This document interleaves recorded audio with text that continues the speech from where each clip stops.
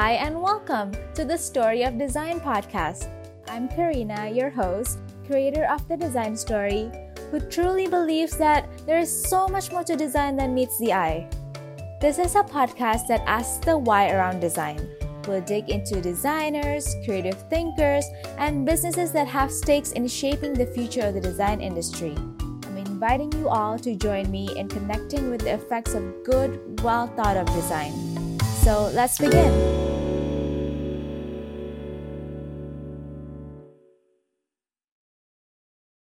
This episode is sponsored by BioLiving, an innovator in sustainable weaving practices for design and architectural applications.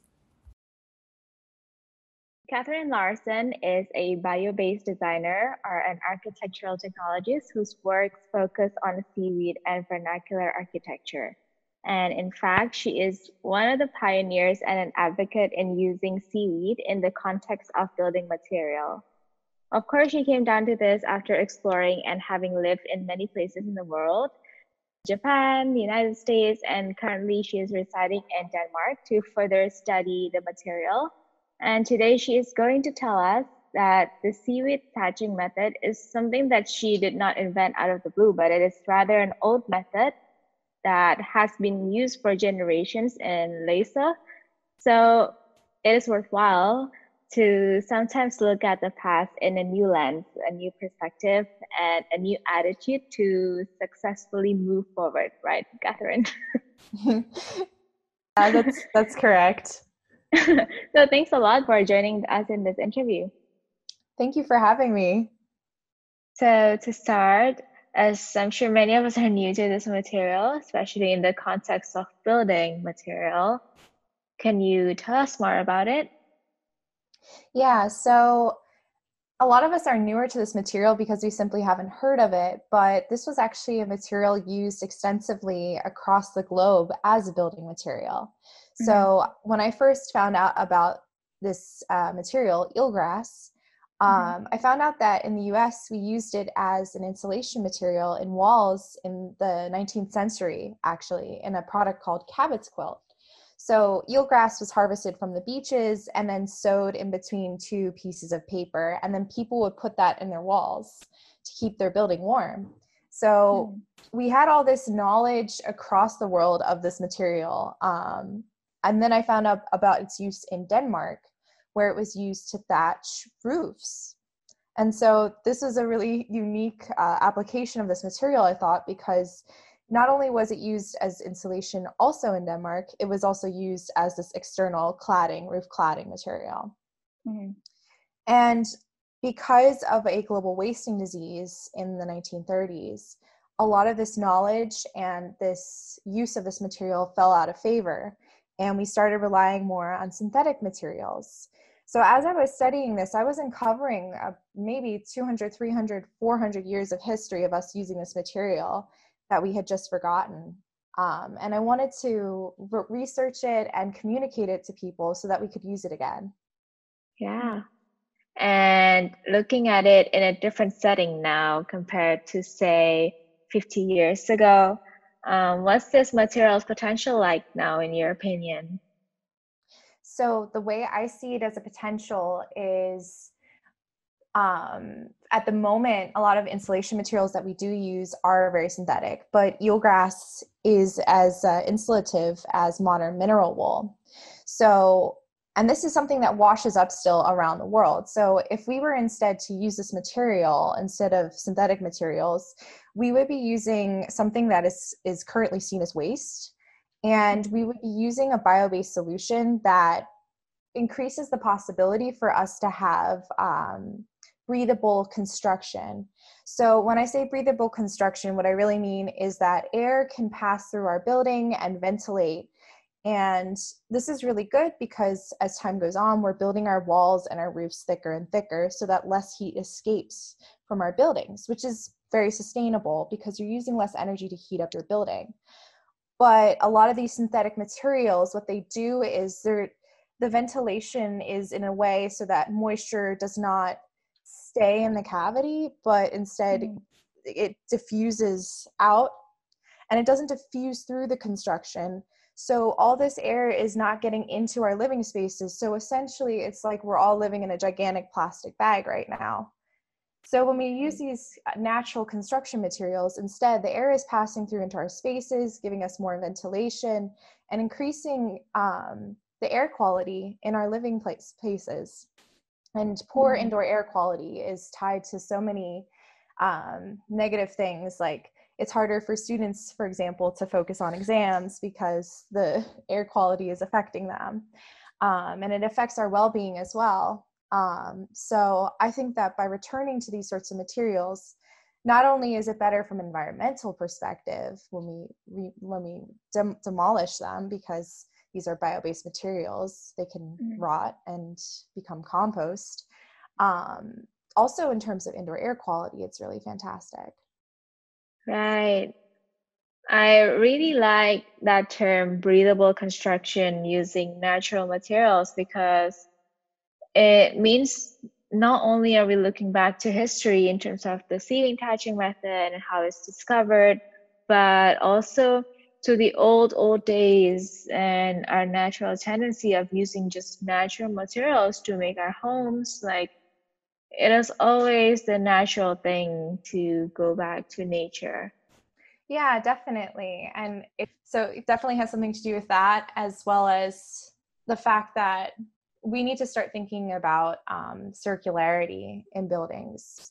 So when we demolish a building and we have all these synthetic materials, how do we dispose of them, or how do we reuse them? And so when we're using natural materials, sometimes we can just turn them into compost instead of trying to think about, okay, how are we going to recycle this or reuse this? So it becomes a little bit easier. Right. And I think that's the real potential of all this. Right, especially when used in a prefabricated system, yeah? Yes, absolutely. So one of the biggest challenges, I would say, working with this material is that people are afraid of using it, and people are afraid of using loose seaweed in a context. So by combining it with prefabrication, you're creating a solution that's easier for people to access and use in buildings. Right, and to welcome us all. Yes. What's your favorite part working with seaweed or eelgrass? I think my favorite part is just how weird it is, because it always has that weird shock factor when I tell people, like, oh, and by the way, this is seaweed. And I keep saying it's seaweed, but it's technically a type of seagrass. It grows in the ocean though. So people have this idea that it's like slimy or it's stinky.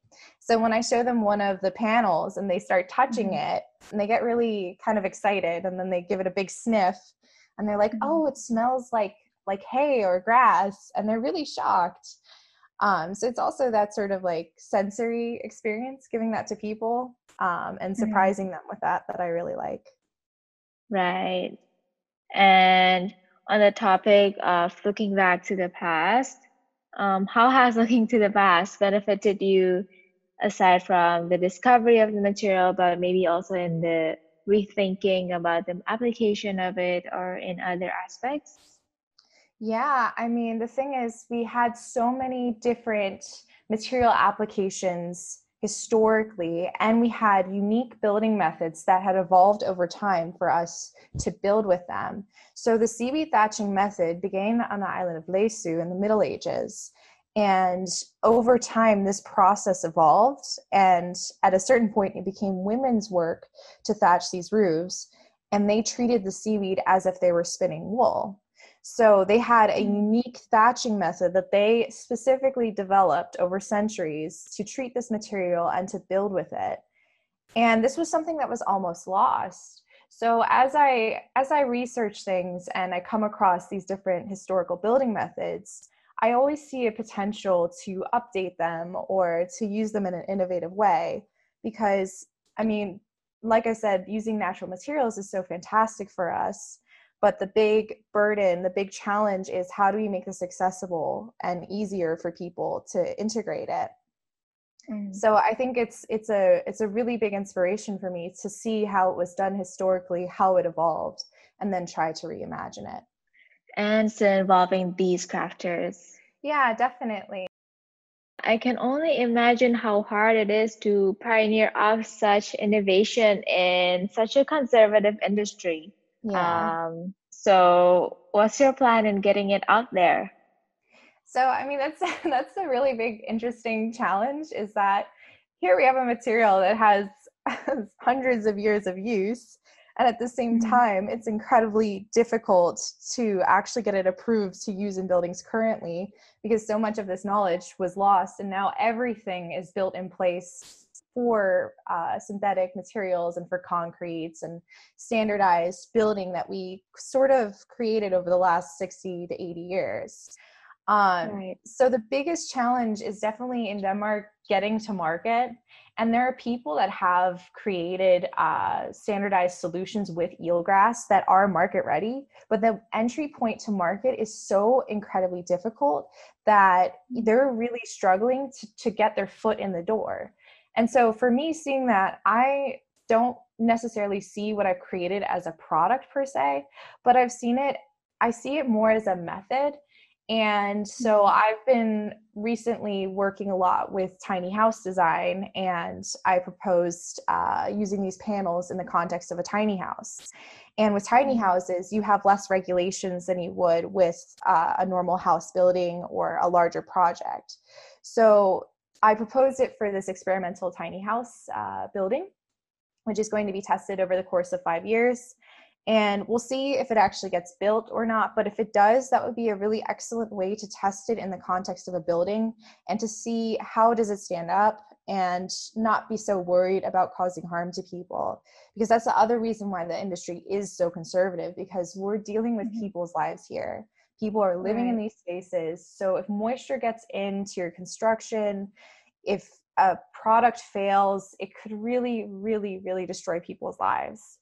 So it's so Right. imperative that we be cautious and we test things out, even if in theory we think that they work or we have all this research that says that it might work. We still have to take it slow and careful. So when you said it's more of a method, are you suggesting that this is something people can learn and make themselves? I see it as something that I see it as I have my own team that I fabricate it with, but I see this as something that we could get thatchers involved in, local thatcher groups, and we could Mm. teach them how to build these things and install them sort of like tiling on roofs and facades. So Mm. that's more of how I see it evolving, and I see it less as somebody going out to a store and purchasing one of these thatch panels. Right. And this way it'll be more personal too to them to have sort of this guide or a do-it-yourself kit. And I do think the tiny houses prototype where people can see themselves and experience would be really amazing to have. Yeah. And I think also too the because I have been thatching these myself, the opportunity to work with actual thatchers would be Mm. really outstanding and would be a way to elevate it. Yeah. On that note, how's the prefab industry looking like in Europe right now? Yeah, so my first job ever, I worked for a prefab summer housing company. Um, so they had their own factory, and this is one of the most brilliant things is they have their own factory with a bunch of workers that are skilled workers, skilled Mhm. carpenters, and they prefabricate all the elements, ship them, and within 7 days you have your house built, and it's beautiful quality, like just Mhm. beautiful, gorgeous woods and everything is designed down to that little tiny degree so that it just comes together super quick. There's minimal waste and it doesn't take as long as traditional building. So I was really Right. inspired by that. Yeah, because I feel like I've always seen constant developments and people inventing many things in the prefab world, but I have never really taken a look into where or how the consumers are actually using it. Well, I'd say the prefab housing and summer housing industry in Denmark is pretty extensive. One of the things that surprised me is actually how common prefabrication is here. Because when I was in the US, I felt like it was a lot less common. And I actually asked a contractor why it was. And he said, oh, if I have one factory in Maryland that's really good, one factory that's in Pennsylvania that's really good, and I have a project in a different state, I need permits in every single state that these elements are driving through. And if we have a construction delay or something, I have to reapply again for every single permit to drive these elements through each state. So it's so much more logistical challenge. Yeah, it's a process that makes it more expensive and harder. It's a lot more expensive and hard. And so in Denmark, you don't have to worry about anything like that because it's such a small country. So, and there's also just a higher degree of craftsmanship here as well. There's thatcher guilds, and you take a carpenter education, and there's cabinetry apprenticeships as well. So the level of really? That's cool. Yeah, it's like an actual education though. Like you can get paid money to go study to be a carpenter or a cabinet maker in Denmark. So it's like the level of skill people have here is amazing, absolutely amazing. I love working with like these skilled hand workers because they know so much about materials and joinery and everything. It's just absolute pleasure working with them. Yeah, that's awesome. So I think to close, it would really be great if you can give a few words on the subject of living this natural lifestyle when building, especially because in many aspects, this is all new things, right? As you said before, in the construction industries, there are many systems that have been pre-made for synthetic materials. So to go the natural way is not easy. It'll require an extra effort, but it will be worth taking the leap and going that extra mile. Yeah, I think going the extra mile from day one to design for disassembly means that you're assuming that your building is not going to stand forever, first and foremost, which we already do. We build for a life cycle of 40 to 60 years. So when we're already designing for that, but what if we take into account that this building is either going to have to be taken apart or be renovated? If we're designing our buildings like that, then when we take it apart, we're doing so in a way that's causing less damage to the environment. And given that the building industry is so polluting, I think that's how we need to start thinking, because it's something that you already do with your clothes. When you have too many clothes, you might think about donating them, or you might think about thrifting them or sewing them so that they fit you in a different way, or sorting your trash, but you don't think about sorting your building materials as much. So when I design these panels, I design them in a way so that every material can be taken apart and the eelgrass can be stripped and then used as fertilizer for your garden should you need it. And so every bit and piece can be recycled, reused, or broken down. And I want us to start thinking more that way in the building industry. Where is this material going after its life has ended? And I think if we think about it like that, then we'll just be building for a much better future for all of us. That's awesome. Look, Catherine, you're such an inspiration that at such a young age, you've already found your passion, followed through with it, and accomplished a lot with it. And thank you so much for sharing. Really nice to talk to you. Yeah, thank you.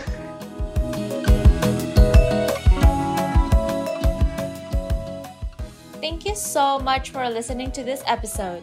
Please connect with us on our website and social media. Our Instagram is The Design Story with 2 Ys because the 1 Y was already taken. But in all seriousness, we would really love to hear from you. So shoot us feedback, questions, and share with your friends. If this is your first time on Story of Design, welcome to the community.